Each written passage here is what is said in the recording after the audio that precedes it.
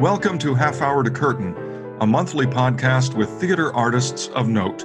That's Dan Fishback over there.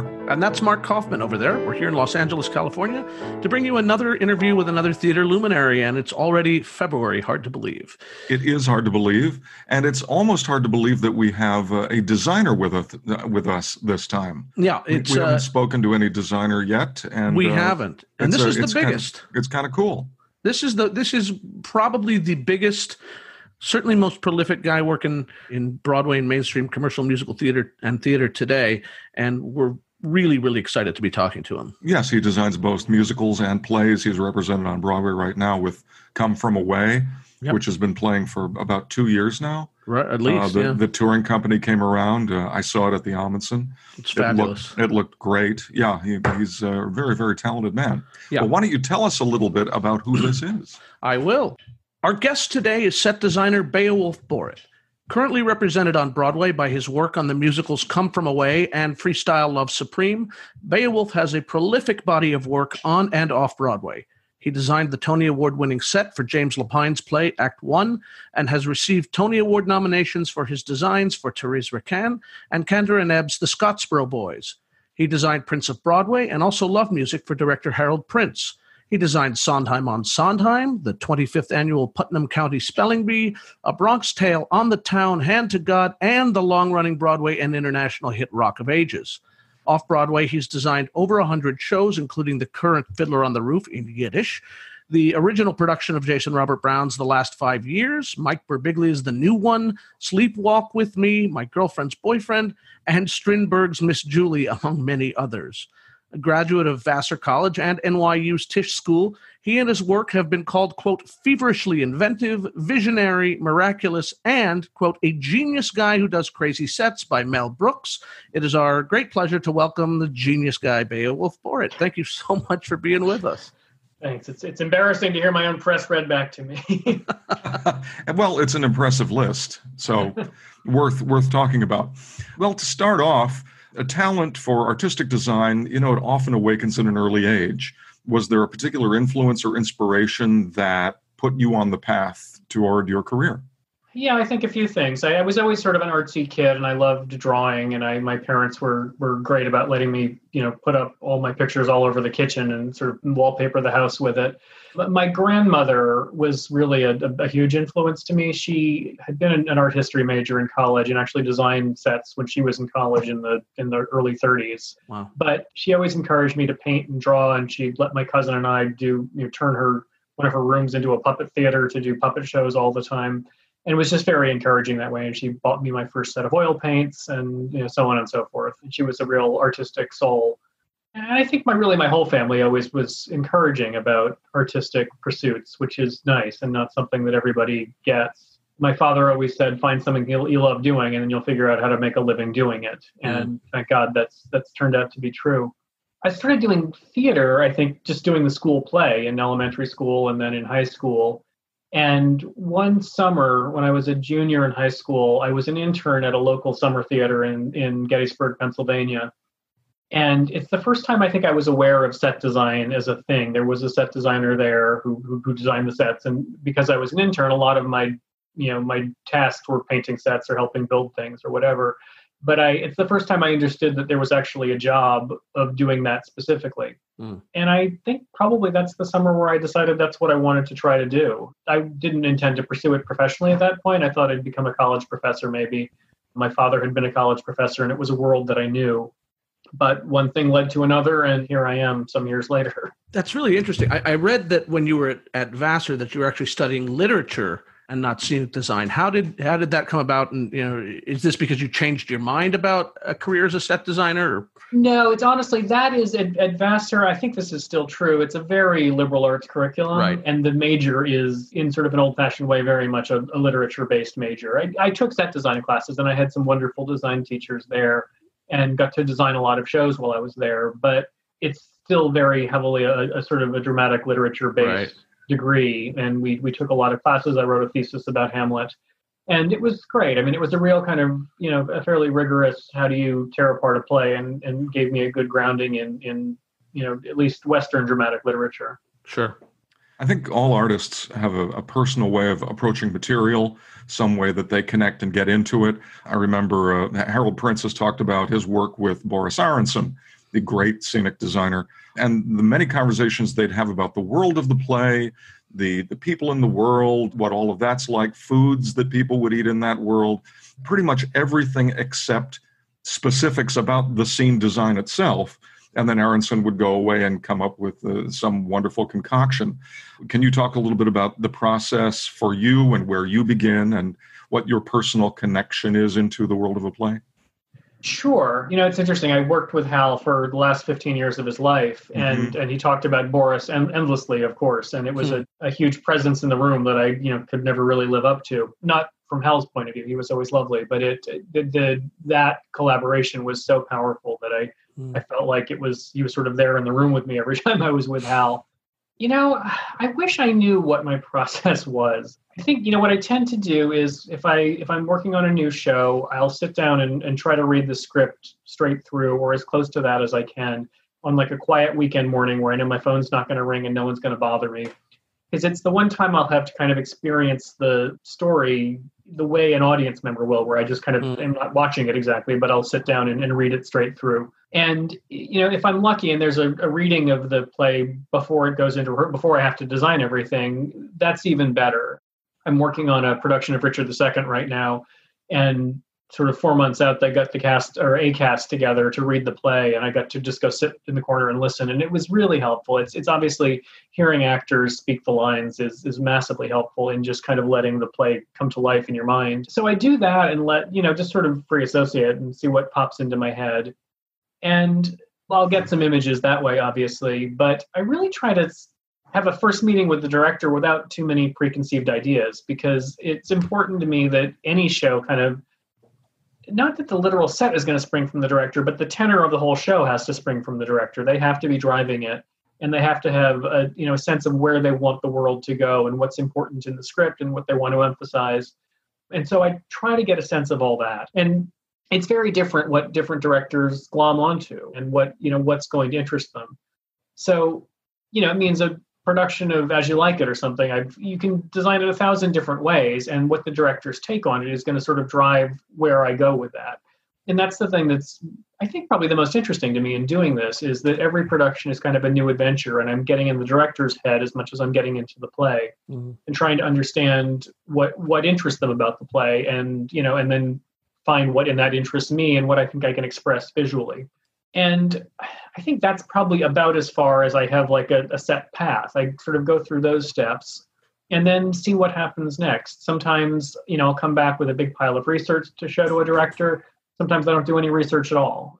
Sometimes I'll sit down and start building a model right away. Sometimes I'll do a sketch. If I've got an idea that's sort of something I can express in a sketch fairly quickly, I'll do that. And in this day and age, by sketch, I mean Photoshop, really. I'll create a 3D model in Vectorworks and put it into Photoshop and create some kind of a rendering that way. But 99% of the time, it all ends up in a model eventually. Set design it's a 3D art form. It's a dimensional thing that people are going to exist in space, and it's a sculptural form. Even at its flattest, it's still something that's going to ultimately exist in space. And I need to build a model to figure that out. I gather there's a trend of more and more doing stuff completely with virtual models, and maybe the younger generation is able to do that successfully. But I learned so much by actually making a thing out of cardboard or whatever, and seeing what the space looks like in 3 dimensions and figuring out what it's going to be. That's really how I design a set, is by building the model. I've just been interviewing assistants to try out some new people. And, a lot of assistants get hired to build models, and I really never do it because it is my design process, is that 3-dimensional thing that I'm going to try to make.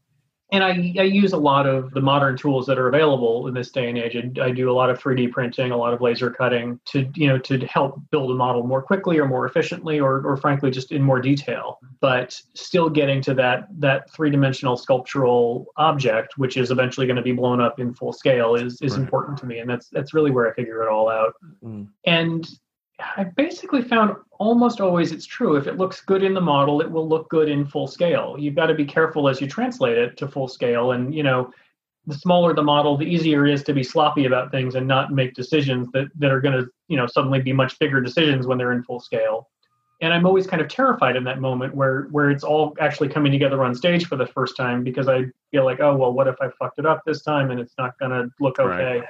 But, it 9 times or whatever, 99 times out of 100, if the model was good, the physical set will work the same way and look the same way. Hopefully the director and everyone else isn't surprised by it. And as a side note to that, I remember, you think of going from a small to a large. Some years ago, just a personal story, my mother was going to redo the guest room and wanted to do it in peach. And on the paint chip, the peach was a perfectly beautiful little color. On 4 walls and carpeting, suddenly you were inside this massive peach, which would keep anyone awake in the middle of the night. So, yes. At least with a set you can repaint, well, with a room you can repaint. Have you ever had that problem? Or a color or something you had to adjust in a big way? A little bit. Most often I find what happens is I make things a little too bright and we've got to knock them darker on stage. And that, a white set looks beautiful in a model, and it looks beautiful on stage until you're trying to see actors against it. And, and right. It really depends massively on the lighting designer. If you go into it knowing, intentionally saying it's going to be white and everyone kind of accepting what that means, it can be perfectly fine to be a truly honest to God white set. But it limits some things you're going to do. And you certainly can't achieve an actor in a spotlight with nothing else visible on a white set because it all reflects the light back. So I would say most often that's what I end up doing, is going in and kind of knocking things darker and cooling things down a little bit. I don't think I've ever in a massive way gone in and completely redone something. I upholstered a sofa in red once, a massive sectional sofa that was kind of the centerpiece of the set.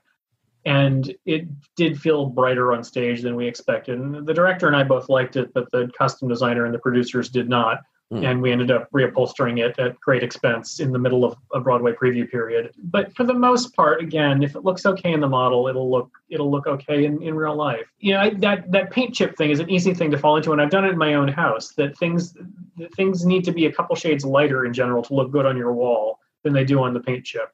And it's a lesson I've learned the hard way a couple times over. You've talked a little bit about how your process sort of involves modern technology. It seems that the Broadway set has occasionally evolved or perhaps devolved to a point where the set has actually become the drama instead of supporting it.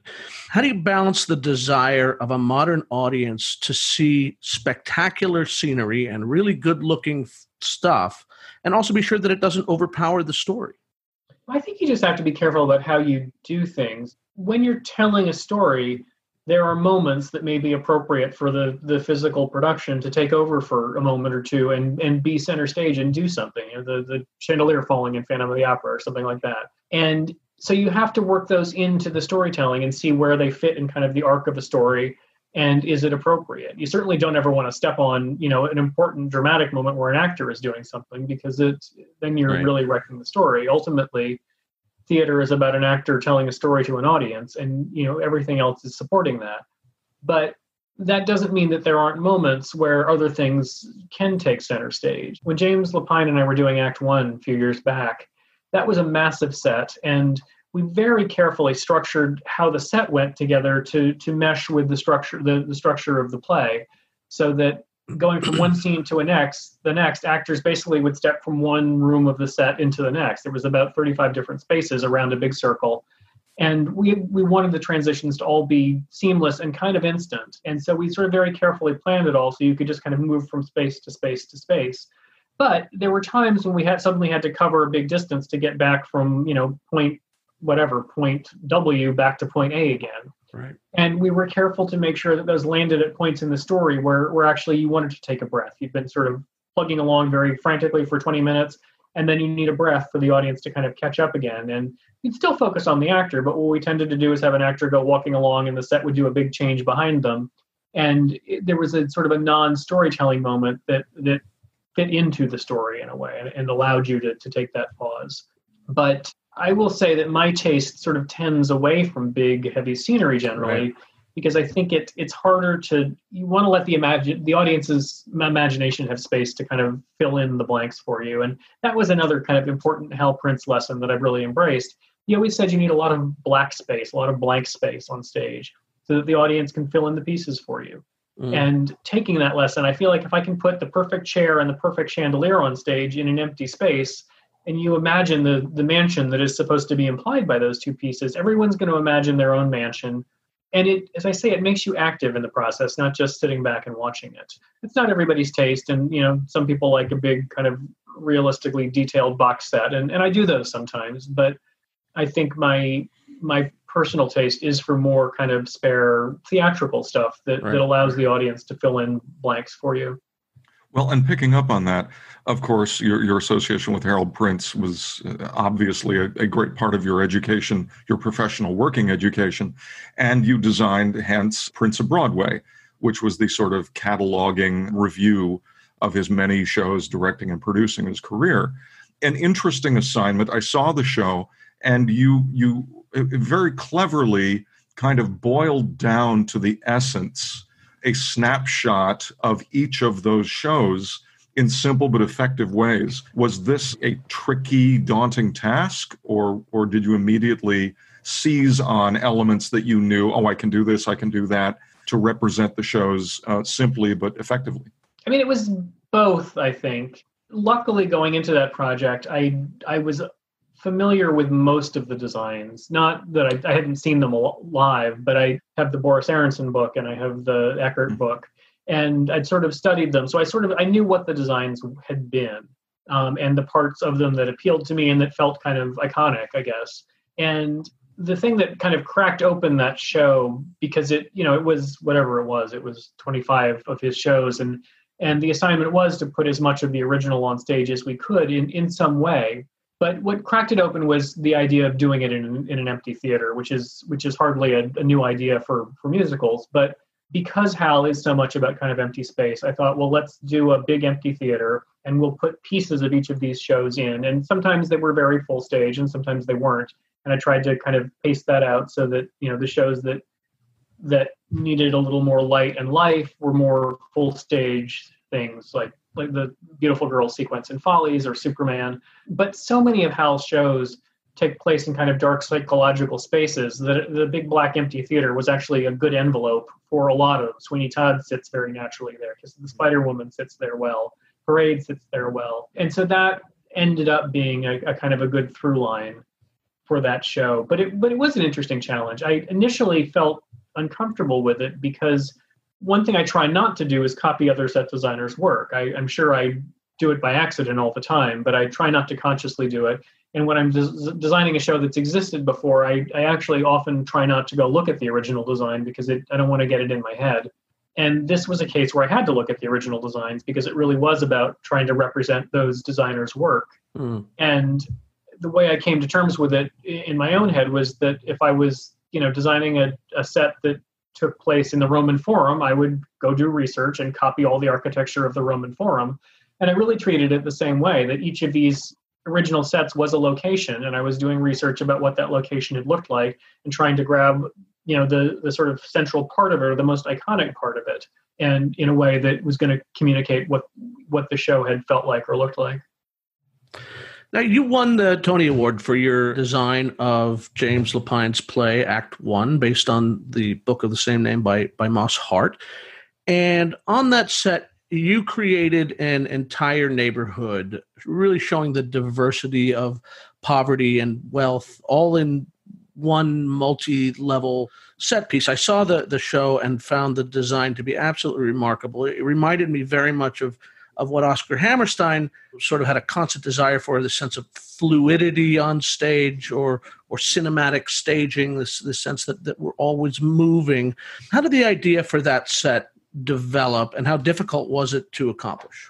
When I read the play, the challenge was kind of instantly obvious to me that it was so many locations, and the scenes are generally very short. So you would have maybe a minute in each location or a couple of minutes, and then be on to the next place. And that happened over and over and over again through the play. And yet it was calling for spaces, for rooms, for things that kind of, express the tenement they were in, or the producer's office, or the theater, whatever it was. And in a weird way, I think James and I had said early on that if we were doing it off Broadway, we would almost certainly have just done it with, 6 chairs and a table, and you could do the whole play that way. But on Broadway, I think there is an expectation for more than that generally, and in the Vivian Beaumont especially, it's such a massive space. Right. That we felt like it would be disappointing to kind of do that version, and it would detract from the play to try to do that simple scaled down version. Even though had we been downstairs in the Mitzi Newhouse, I think it actually would have worked brilliantly, and you could have told the story very well that way. And I struggled with it for a while. I think I've told this story a lot, but I had actually come up with a sort of another empty backstage set idea version of how to do it, and I built a model. And I scheduled a meeting with James. And the night before, I was looking at it and was thinking, God, there are so many versions of this empty backstage theater telling of a story. I don't want to do that again. And it actually doesn't feel quite right for this play. And there's got to be a better way to do it. And I really had one of those eureka moments where the idea just kind of popped into my head in an instant. I mean, it felt like divine intervention or something. I'm not religious, but it was a moment where the basic solution to the play just was suddenly there in my head. And I spent the rest of the night. I keep boxes of old model pieces around, and I pulled out all these broken pieces of architecture from old sets and furniture, and I built a version of what was the ultimate Act 1 set that night with a hot glue gun. Wow. And it was made of matchsticks and balsa wood and junk. It was really messy, and it certainly didn't have the tracking done properly in it. I just kind of hit some of the main ideas of like there could be this location and there can be stairs up and down, but it expressed the idea in a very kind of messy, quick way. And the next day I went in and I showed James the backstage theater idea, and he was clearly disappointed. And he looked at me and he said, well, you got anything else? And I said, as a matter of fact, I do. And I pulled out the good idea.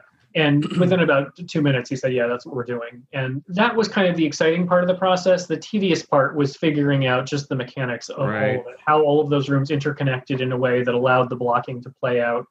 And also knowing that it was a new play and the structure was going to change to some degree. Sure. As it developed. And there were places in previews where we did occasionally get into trouble, and there were scenes that we moved to multiple different locations around that set trying to make the tracking work better and to make them look like something. Because as much as it was a skeletal set to some degree, we still had enough realistic things in each location to kind of imply the space that, we found a hotel lobby looked good in space A but not in space B. But it turned out space A was too far from space C where we had to get to next.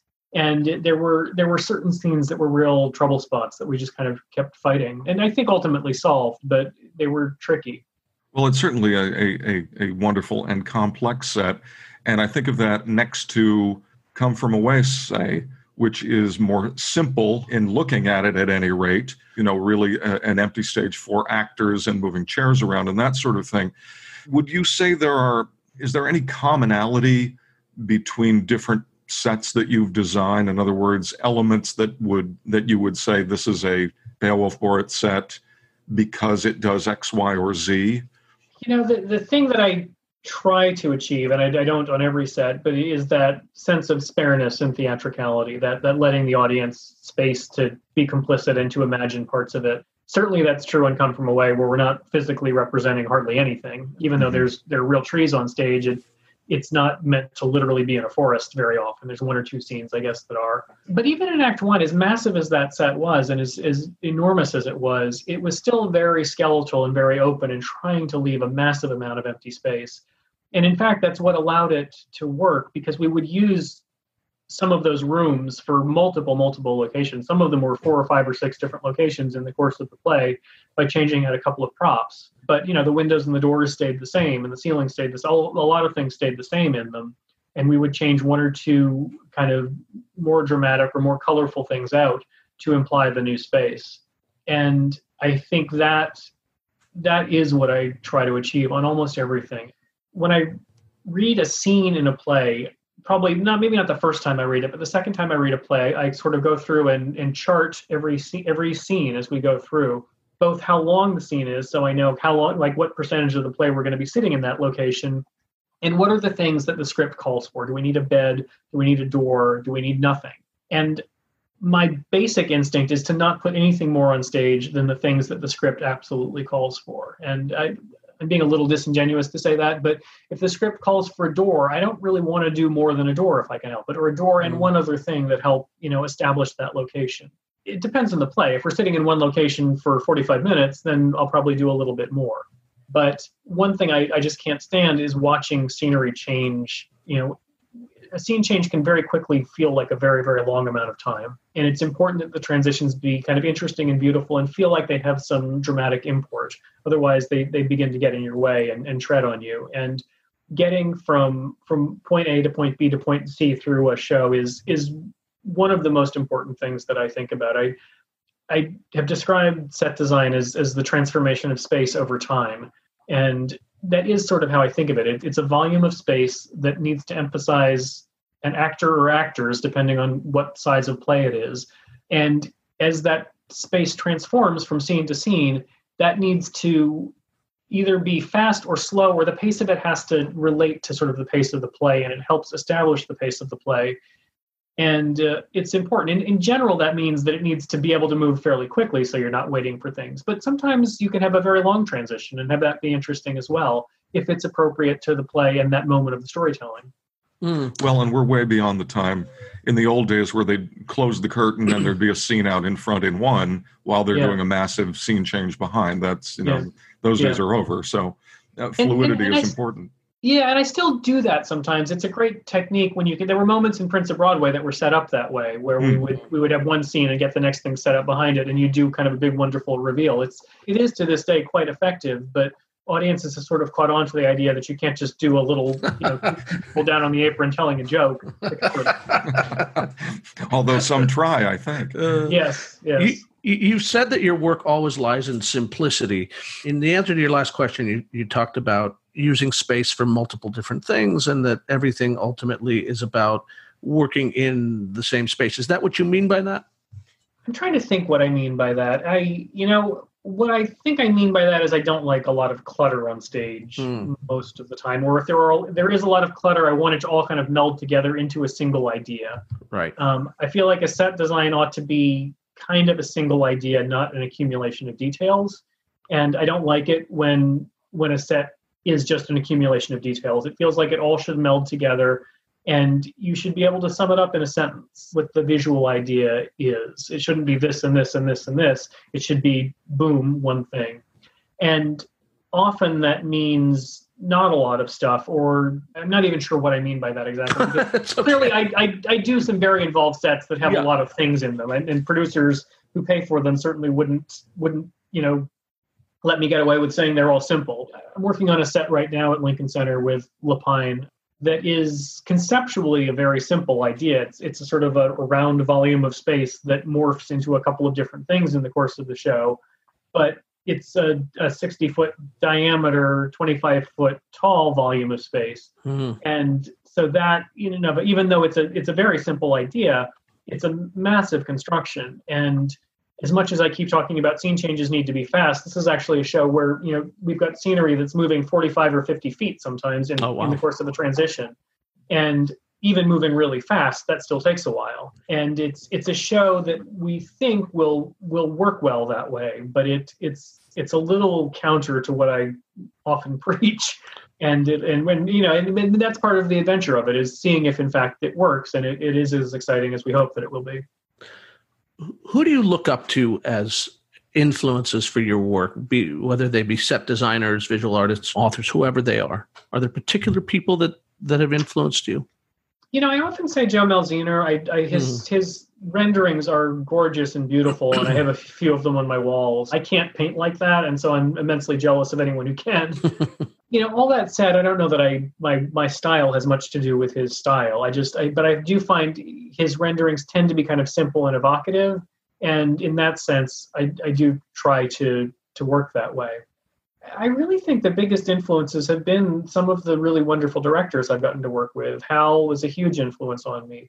James Lapine started as a graphic designer, and he's very visually oriented, and the shows that I've done with him have always been some kind of a visual idea that's a little off base and something that most directors wouldn't allow me to do. And he's so interested in the visual that he'll do something that may be hard to stage. Act 1 was a nightmare to stage. It was a very hard exercise for him to do. Yeah. And although ultimately it helped tell the story, the process of putting it all together was very difficult. And so I love working with him in that way. I've done a lot with Susan Stroman in the past 10 years, and nobody tells a story through dance the way she can do that.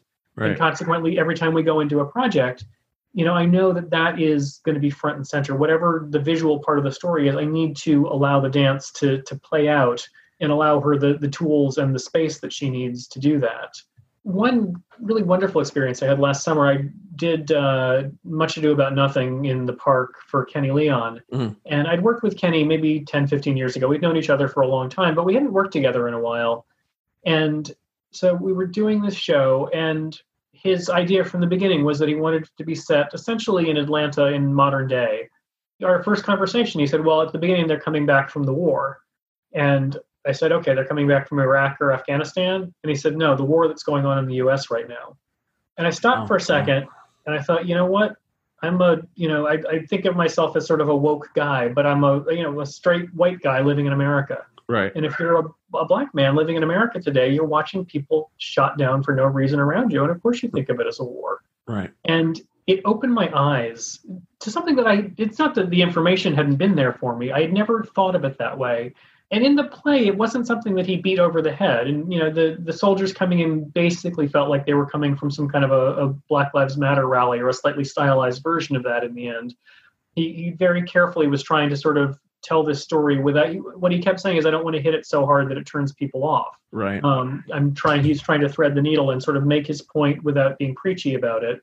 And, knowing that the bulk of his audience were going to be middle-class white people. It was truly a case of theater opening my eyes to something that had been there for me to see, but I had never seen before in that way. And it was deeply moving to me, and the whole production was sort of deeply moving to me. And we talk a lot about theater being something that opens people's eyes and teaches them and blah, blah, blah. And I feel like most of the time it doesn't. It's nice when it does. And even just having like an emotional reaction to it is nice. So much theater doesn't actually even elicit an emotional reaction. But for me to get to work on a show that actually changed me in a way, that way was sort of extraordinary and meant a lot to me. I don't know if I could take it on every show because it would be too emotional to have that kind of awakening. But it's I think theater at its best it allows us to see the world through somebody else's eyes. And that's part of why I just keep doing it, is every show, not always as dramatically as that and not necessarily with political implications, but every show can allow you to see the world through some new set of eyes. And that, at its best, I think is what we're trying to do. Well, I think that's a great note to wrap up on. Thank you for your wonderful designs. Keep them coming. Where is the Richard II going to be produced? I don't think I'm allowed to say yet because it's not been announced yet, and I'll get in trouble. But it'll be announced, and you'll figure it out. I'm not sure that that's true, but I don't want to get myself in trouble. Can we say the tri-state area, possibly? Yes, it is the tri-state area. Western Hemisphere. Beowulf BORITT, thank you so much for joining us today, and thanks for your time. It's a pleasure and an honor, and really great to talk to you guys. You too. Excellent. Thanks so much. Thanks. This has been Half Hour to Curtain, a monthly podcast with theater artists of note. That's Dan Fishback over there. And that's Mark Kaufman over there. Join us next month when we interview another theater luminary.